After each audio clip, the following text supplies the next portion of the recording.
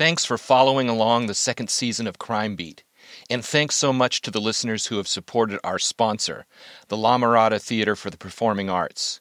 I've seen shows there several times, and it's a great night out. In January, they will have a new play, the very dark comedy Arsenic and Old Lace. There will be more details and a discount code later in this episode. So thank you to the La Mirada Theater for the Performing Arts. If you're a true crime fan, you should check out the Murderish podcast, which is hosted by my friend Jamie.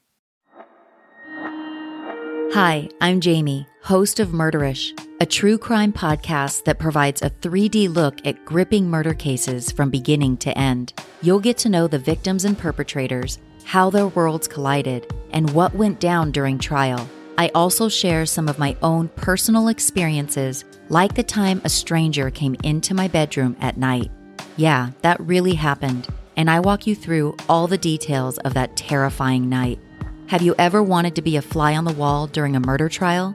You'll get that opportunity on Murderish, as I share my experience being a jury foreman on a first-degree murder trial. Search Murderish in your favorite podcatcher app, hit subscribe, and start binging. And remember, listening to this podcast doesn't make you a murderer. It just means you're murder-ish.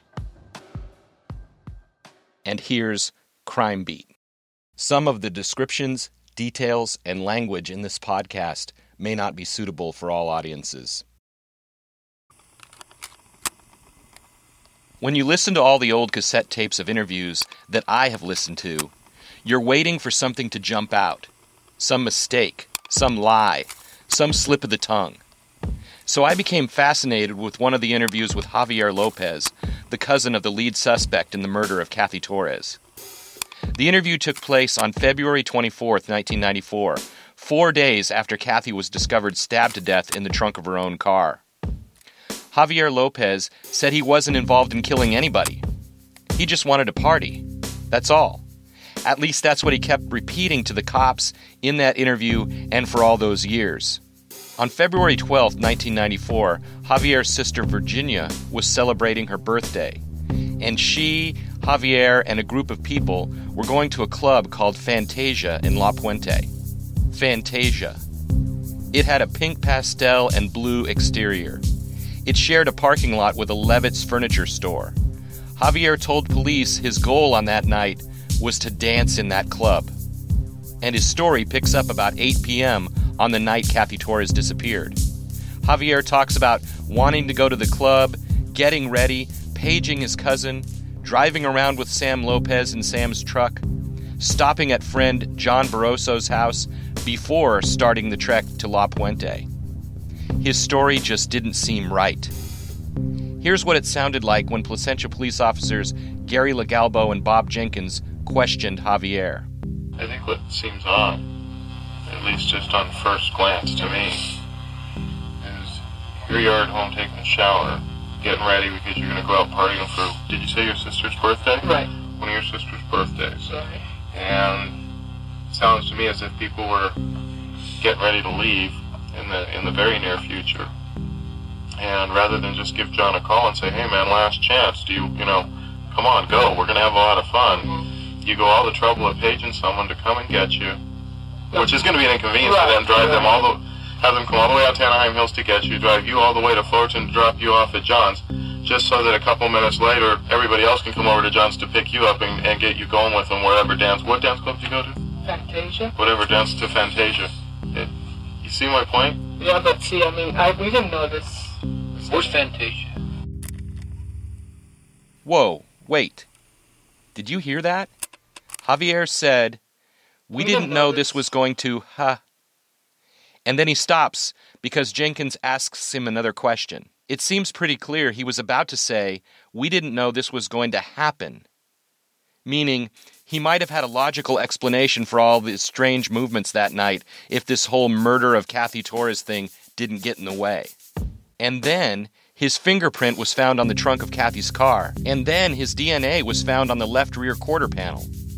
In 1997, Javier was arrested, but the police turned right around and let him go when the DA chose not to file charges.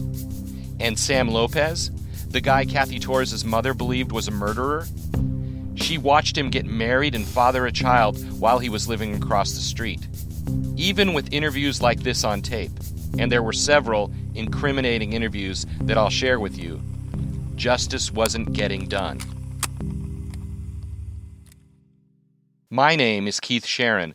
I'm a reporter with the Southern California News Group. In 1994, Cathy Torrez, a 20-year-old student at Cal State Fullerton, never came home from working the night shift in the photo department at Save-On. In this podcast, I'm going to show you just how cold a case can get.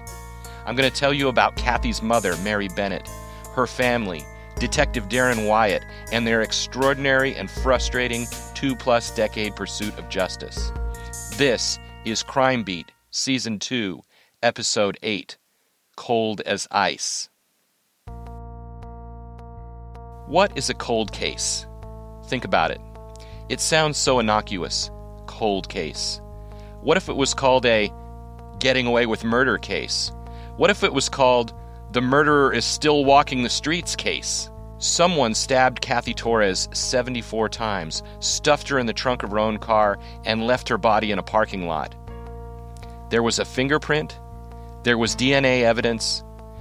Both those pieces of the puzzle pointed to Javier Lopez, who said he spent the evening of February 12, 1994, driving around with Sam Lopez, Cathy Torrez's ex-boyfriend with anger issues. And Sam failed his polygraph examination. There was screaming circumstantial evidence. And still, no one was charged with murder for years and years and years. There may not have been a legal case, but the death of Cathy Torrez was such a negative force, it ended the marriage of Cathy's sister Tina and Sam's brother Armando. Was this the issue? Like, it was. Well, everything affected everything. I mean, I think everything was trying to maintain at the beginning. I had, he was supportive. Right, he was with you. Right. He was questioning. Right, and so he was there and stuff, and it wasn't until, things happened and there's a split too, became estranged from his family, obviously. Because he took your side. Yeah, but I also, he did too for a while, and right. then I remained estranged from them, so, okay. That had... So it seems good at that point. Right, well, it wasn't, for being, everything took its toll, so you're just trying to maintain and trying to survive, and you're taking punches from all sides. Right. You're dealing with pain. When I say punches, it's the pain. Right. And so you're just trying to get by, and so I think eventually everything took its toll. Did he eventually take his family's side back again? Is that what the final straw? No, it's just that I just couldn't. I saw that the way that the path that we were on, it wasn't going to.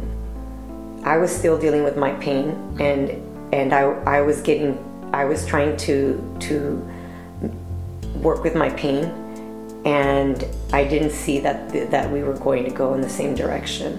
That he wasn't going to do things that were going to be positive as a couple. So then that's when I just said, I can't do this anymore. Tina and Armando's divorce became final in the year 2000. As the world approached the beginning of the new millennium, people were worried about the Y2K computer malfunction. Very few people seemed concerned about who killed Cathy Torrez. No one was investigating. There were no more interviews being done, no more forensic tests. Here's Daron Wyatt, who made a tearful pledge to Cathy Torrez's mother, Mary Bennett, that he was going to get justice in this case. Well, the case had become cold. They had done what they thought was everything that they could do up to that point, and had presented the information they had to the district attorney's office. And the DA's office told them no. DA's office told them that there was no case to file. Why do you think, all these years later, in hindsight, why didn't they do it? I think that the system at the DA's office at the time was a merit-based system where they were promoted and everything else based on convictions. Right. And if there was any question, they were less likely. That's my personal belief. Not that they didn't have some amazing attorneys in that unit, because they did. In February of 1999, Daron Wyatt was promoted. He became a sergeant and went back to patrol. He was no longer a detective. So you're not on the case anymore? I'm not on the case anymore. And the case is dead? The case is essentially dead. The case was shipped off to the Orange County Sheriff's Department. Those detectives got nowhere. I don't know how much longer after that they send a note back from the Sheriff's Department saying this case will never be filed. Is that because they've then talked to the DA? Mm-hmm. Okay. Yeah. Okay. Yeah. So everything was against solving the Torrez case. Yeah. The sheriff's homicide investigator, the DA, 2 DAs, their boss, the district attorney, all working to say, and it died. It died. Okay. Literally.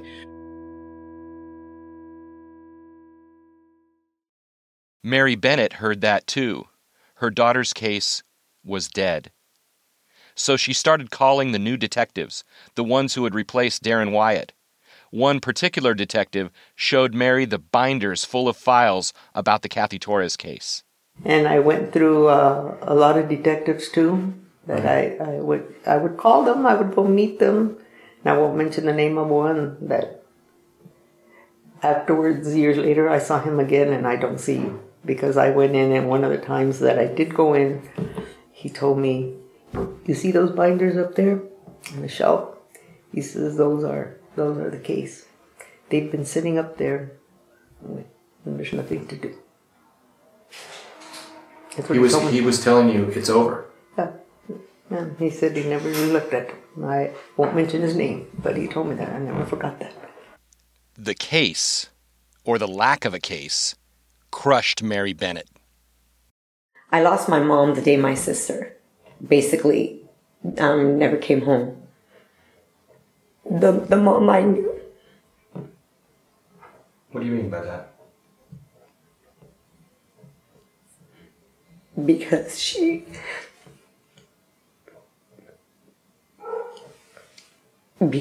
a mom who lost her child in a way that no one should ever have any idea or know what that's like. So the day my sister didn't come home, a part of my mom was lost. You know what was never lost? The anger in Mary Bennett's heart. What she did next, 6 years after her daughter was found dead, should be the stuff of legend among victims' rights groups around the world. More coming up on Mary after the break. Here's the special offer from the La Mirada Theater for the Performing Arts. Buy 1 ticket to Arsenic and Old Lace, get 1 free. Use the promo code AUNTBOGO, AUNTBOGO. Enter the code before selecting your seats. Valid on all performances of Arsenic and Old Lace. Offer good on full-price tickets only. Tickets are available at lamiradatheater.com. Don't miss Broadway's classic killer comedy, Arsenic and Old Lace, combining murder and mayhem with zany humor. Arsenic and Old Lace is an uproaring comedy that gives hospitality a bad name. Opens January 24th through February 16th. Tickets at lamiradatheater.com. I will never forget talking to Mary's son, Marty. He called his mother the tip of the spear. That's the best description I've heard about Mary Bennett. The tip of the spear would not be stopped. You remember the year 2000. Survivor debuted on television. Brad Pitt married Jennifer Aniston. How the Grinch Stole Christmas with Jim Carrey and Castaway with Tom Hanks were the biggest box office movies.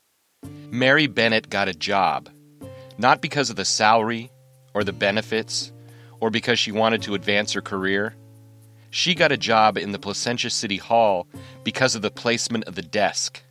In 2000, Mary Bennett got a job working for the city's housing department. She worked as a bookkeeper, keeping track of low-income housing repairs. In Placentia, City Hall and the police department are in the same building. Mary Bennett's desk was situated just outside the office of the chief of police. I was keeping Cathy there. Because every time, a lot of them got to know me from the police department. And they knew, they'd just come by, they'd wave hi as they walk by, and the chief of police, every time there was a new one, I'd go knocking on his door. What would you say? Well, I wanted to know what they could do, what they were doing. Cathy's death had changed the course of Mary's family. Mary was working strategically in City Hall. Marty, her son, got a job as a clerk in the court system. Tina was a school teacher who became active in victims' rights groups all over Southern California. And then there's Debbie. Inspired by seeing female detectives working on her sister's case, Debbie joined the Police Explorers when she was in 8th grade. She was going to be a cop. But when Javier was arrested and quickly released, when the DA refused to file charges, when Sam Lopez continued to live freely across the street, Debbie had a crisis of conscience. She moved out of her house and attended Chapman University. It was just a few miles away. Yeah, when I went to Chapman, I think that was a good experience to, even though it was close by, I moved on campus and it gave me like a new, I don't know how to explain it, but like a chance to kind of explore what is this that I want to do. Right. And then through my experience at Chapman, I had a professor, I think my junior year I took constitutional law, and I had a professor that really encouraged me to go to law school. Who's that professor? Her name's Dr. Lopez, Dr. Linda Lopez. Oh, I'm sure her last name's changed now. But okay, Dr. Linda, right, at that time. And she just was 110% behind me early on, and so... and she kind of made me feel like you can do this. And I remember being afraid, like the summer that I started to study for the LSATs, she went with me to the bookstore to get the LSAT book, and I remember her telling me, you can do this, like you can do this. And I remember at that time going, okay, I'll get the book and I'll start, but I didn't have like that confidence that I could really do it. But I do remember her being a very strong encouragement for me. Debbie Torrez had an identity. In college, and still today, she feels it. She is the sister of the dead girl. Everybody knew who I was, And then even outside of that, when I'd go, other places, if people, saw me, they would immediately recognize, oh, you're Cathy Torrez's sister. And, I frequently got people, even sometimes a lot of people would call me Cathy, and they'd be like, "Oh, I'm so sorry," and I was like, "It's okay." But yeah, I definitely knew that was a big part of my identity. Debbie Torrez went to law school at UC Davis. She got her degree, and she now works representing children in child abuse and neglect cases. She thinks back to the time that police made an arrest and let the suspect go as the point that changed her life. Cathy would be proud. In the first years of the new millennium, the cold case of Cathy Torrez froze over. And then, something happened. Actually, it was a series of somethings. On April 16, 2003, a young couple, Sarah Rodriguez and Matt Corbett, had just left McDonald's on their way to a Bible study class when their car was forced off the road by a man named Richard Joseph Namey. Namey was Rodriguez's ex-boyfriend. Namey shot both people in the car. He fired 3 shots that hit Corbett, then he walked around to the other side of the car and shot Rodriguez in the temple. The shooting left Rodriguez dead and Corbett paralyzed. Corbett didn't know his girlfriend was dead until weeks later when his father told him in the hospital. 3 days later, Namey was caught after a 42-mile freeway chase. He ran from a stolen minivan and was found in a drainage tunnel near Foothill High School. Namey was convicted, and the judge slapped him with a 101-year sentence. I bring that shooting up because of where it happened. That shooting took place in Placentia, the same city where Cathy Torrez had lived and died. The Namey case, in effect, helped bring the Cathy Torrez case back to life. Not long after that shooting, Daron Wyatt was transferred back to detectives. He started working on the Sarah Rodriguez murder just before the NAMI preliminary hearing. Wyatt interviewed the survivor, Matt Corbett, in the hospital. Wyatt showed Corbett a photo lineup, and Corbett picked out NAMI. So Wyatt had to testify about Corbett's identification in court. Wyatt and Deputy District Attorney Dennis Conway were bringing their exhibits, which are the charts and graphs and photos they're going to use in the case, into the courtroom. So when it goes to court for the preliminary hearing, I'm walking through the hallway with Dennis Conway, who's now Placentis homicide detective, and they're doing the preliminary hearing for the Rodriguez case. And as we're walking through the hallway, he goes, do me a favor here, hold my exhibit. So I go, sure, I'll do your favor, but you got to do me a favor. And we're walking. He goes, what's that? I go, I got a cold case I need you to take a look at. And he stops in the middle of the hallway at North Court and goes, if it's a case I'm thinking of, I'm not touching it with a 10-foot pole. And it was. And it was. He goes, it's a political hot potato, I'm not touching it. I said, okay. We get done with the preliminary hearing, we go down, I go, Dennis, you're not doing any justice to me or to the victim's family, because you're saying that you won't take a look at it without having any real knowledge of it. You might hear one side, but you haven't heard my side. Here's the thing about Daron Wyatt. He made a promise to Mary Bennett, and he was going to keep that promise. If she was the tip of the spear, Daron was the one pushing the case forward. He can be very persuasive. He convinced Conway that Sam and Javier should have been arrested and charged with murder, but that wasn't enough. Conway then met with investigators who worked for the Orange County District Attorney's Office. I'm not talking about the attorneys. This meeting was lower on the food chain. This meeting was with the investigators. Remember, this was happening in the same office which had been shooting down this case for years. The District Attorney's Homicide Unit, which had always concluded that there was no case against Sam Lopez, allowed Conway to conduct what is informally called a turkey shoot. In other words, you put out your case, your turkey, and you see if someone will take a shot. Conway presented the facts of the case to a team inside the district attorney's office. One of the people who listened was Larry Montgomery. Larry is a legend in Orange County. The Orange County Register newspaper once called Larry Montgomery the evidence whisperer. He earned his reputation by helping solve cold cases. He's tall and thin, wears glasses. He looks like a science teacher at a private school. I sat fascinated at his kitchen table as he talked for a couple of hours about human behavior. He pulled out notebooks full of witness statements, thousands of pages, each with color-coded highlights with a different color for lies and inconsistent statements. Larry has developed a system for pulling truth and lies out of people's interviews. In the world of law enforcement, Larry Montgomery is as cerebral as they come. From the jump, Larry could see how difficult it would be to get a conviction in this case. It's a perfect reasonable doubt case. And when you work for the district attorney's office, a perfect reasonable doubt case is a loser. I'll have a lot more from Larry in an upcoming episode. But something strange happened on the day Dennis Conway conducted that turkey shoot. Reasonable doubt didn't scare Larry Montgomery away. Larry walked out of that meeting thinking he could help get a conviction. Remember, he was just an investigator. This case needed one of the homicide attorneys to have the guts to take a case they might lose.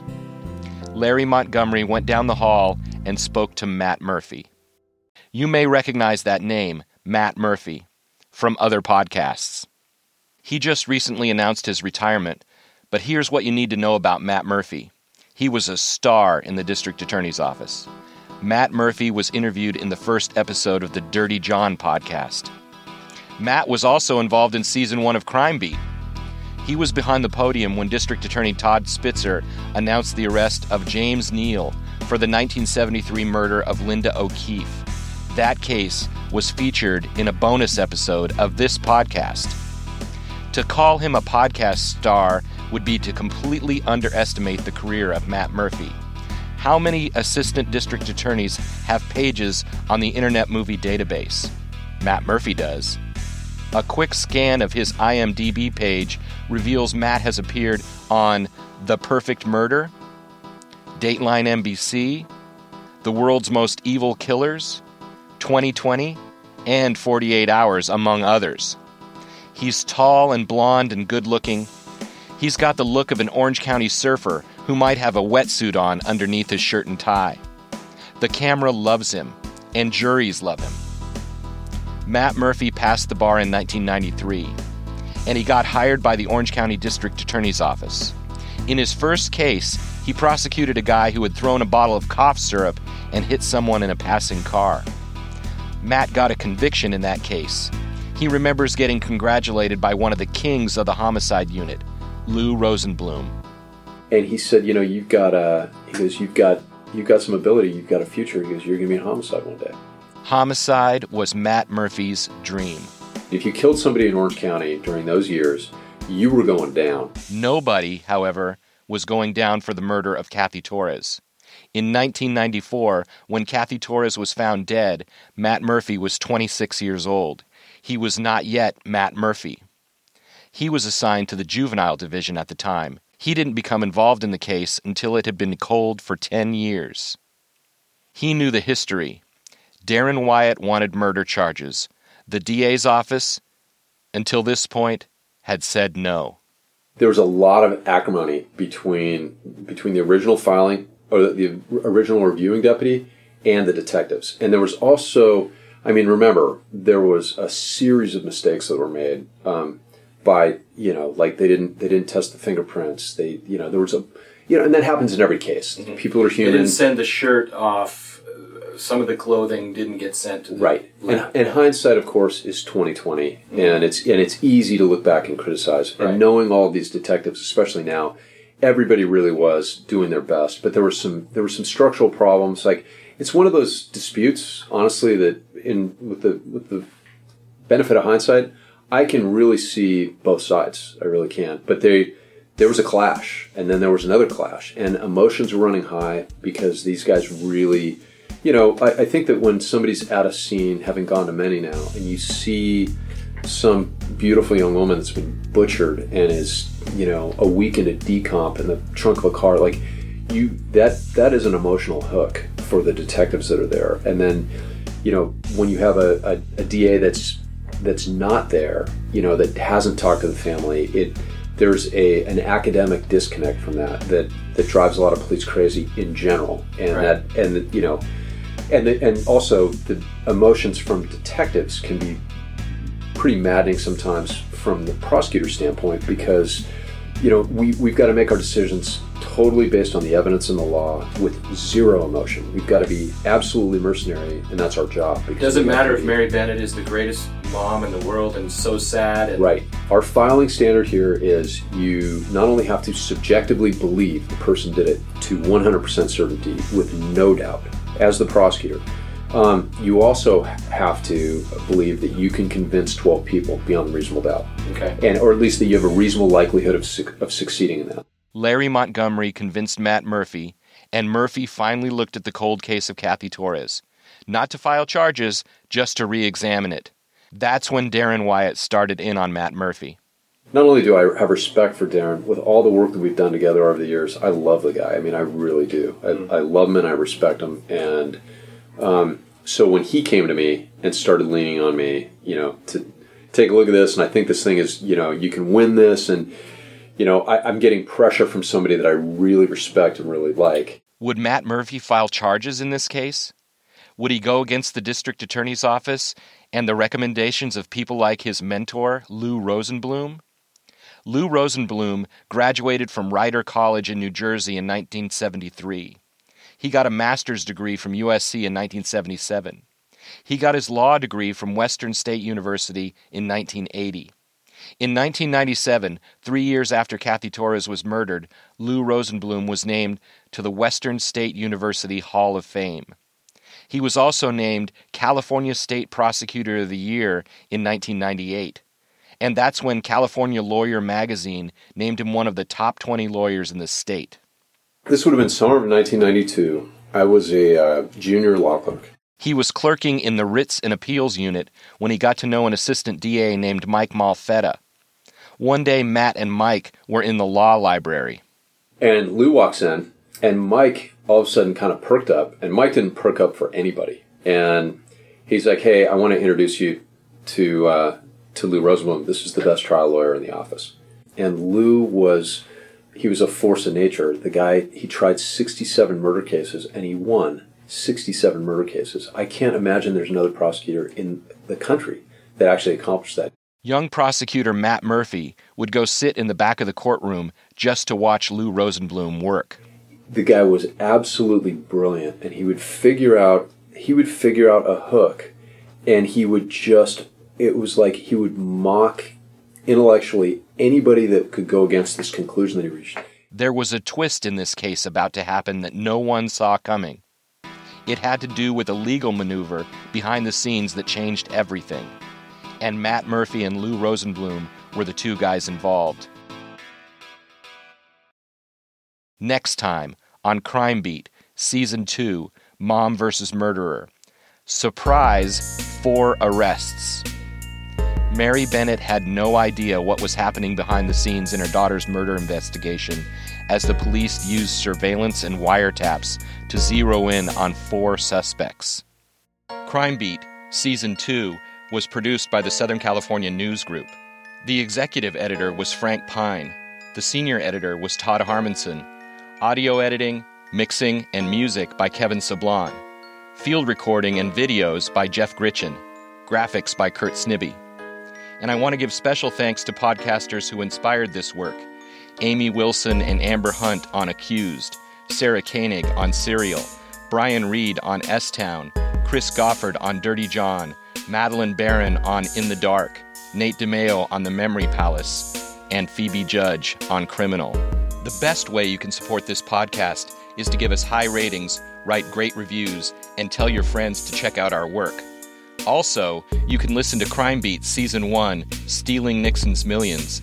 That story was the inspiration behind the 2019 movie Finding Steve McQueen, starring Forrest Whitaker, Travis Fimmel, Rachel Taylor, and William Fichtner. Thanks for listening. Here's more information on the play Arsenic and Old Lace at the La Mirada Theater for the Performing Arts. The play is scheduled to run from January 24th through February 16th. Use the promo code AUNTBOGO, AUNTBOGO, for a discount on tickets at LaMiradaTheater.com.